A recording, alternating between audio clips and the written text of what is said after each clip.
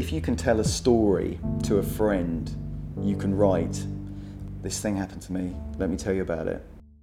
It's a framework, it's a map. A narrative arc. There'll be a beginning, middle and end. If you're writing a farce, a kind of comedy farce, the king in that mix is the plot. The characters serve the plot, but you cannot have a farce and it work unless the plot works. You introduce the story. There is a play I wrote called Sons of York. You orientate the audience, if you like. Oh, I was down the pub, or oh, I was in the park, or oh, I was here. It's basically a story of a family breaking down because it's set during the winter of discontent. You take them through what becomes a sort of a complication, why you're telling the story in the first place. It's basically about the mother figure being really ill and no one really being able to accept that. That then turns into a crisis. In that play it leads to this Christmas meal where everything kind of goes wrong.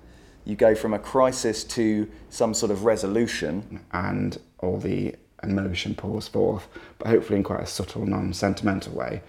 With the way a story always ends, well then I walked away, or then that happened, or then this happened. And I was really pleased with that, I suppose, because I felt like I'd managed to pull all the elements together and lead people to this point at the end where you had earned that level of emotion and that level of drama. Any entrance or exit, I'll have a card on a whiteboard in my study, and it will say something very basic like Jack reveals that he's gay. When I'm typing, I can look to the left at the storyboard and see what happens next.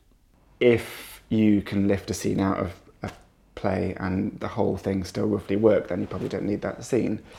A lot of my plays sort of come from ripped from the headlines, really. Amy Winehouse dying has given me an idea. Singing Hearts Out for Lads inspired me by a real life event. It was an Asian man who was stabbed to death outside a pub. Pretty much anybody can write Act 1.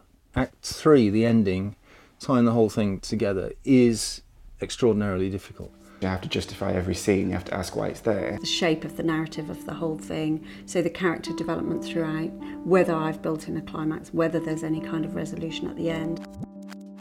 As a matter of fact, I'm struggling with this play right now called What the Blood Clot, which is about this Upper East Side socialite who wakes up with foreign accent syndrome, which is a real disease. And she wakes up with a Jamaican accent after a stroke. And I had no idea what the trajectory of this play was going to be. I just knew that I was going to start with this white woman who all of a sudden was speaking with a Jamaican accent and looking at identity and how identity is imposed on us and how, people kind of decide who we are based on how we speak. You can always find the end of an Arthur Miller play in the first act. You've been leading the audience to this point where something actually on reflection inevitable is going to happen, but you never saw it coming. Singing Hearts Out, again, I knew right from the beginning how I wanted that piece to end. I knew I wanted him to die. I knew I wanted Mark to die. You also have to give the play itself artistically enough space to take you in other directions or to say it differently than you anticipated. I sketch in an ending and just hope and see where it takes me. Where the dramatic high points are, where the biggest crises are for the characters, or where the climaxes will be, or the moment where the audience will go, theatre needs more of those moments.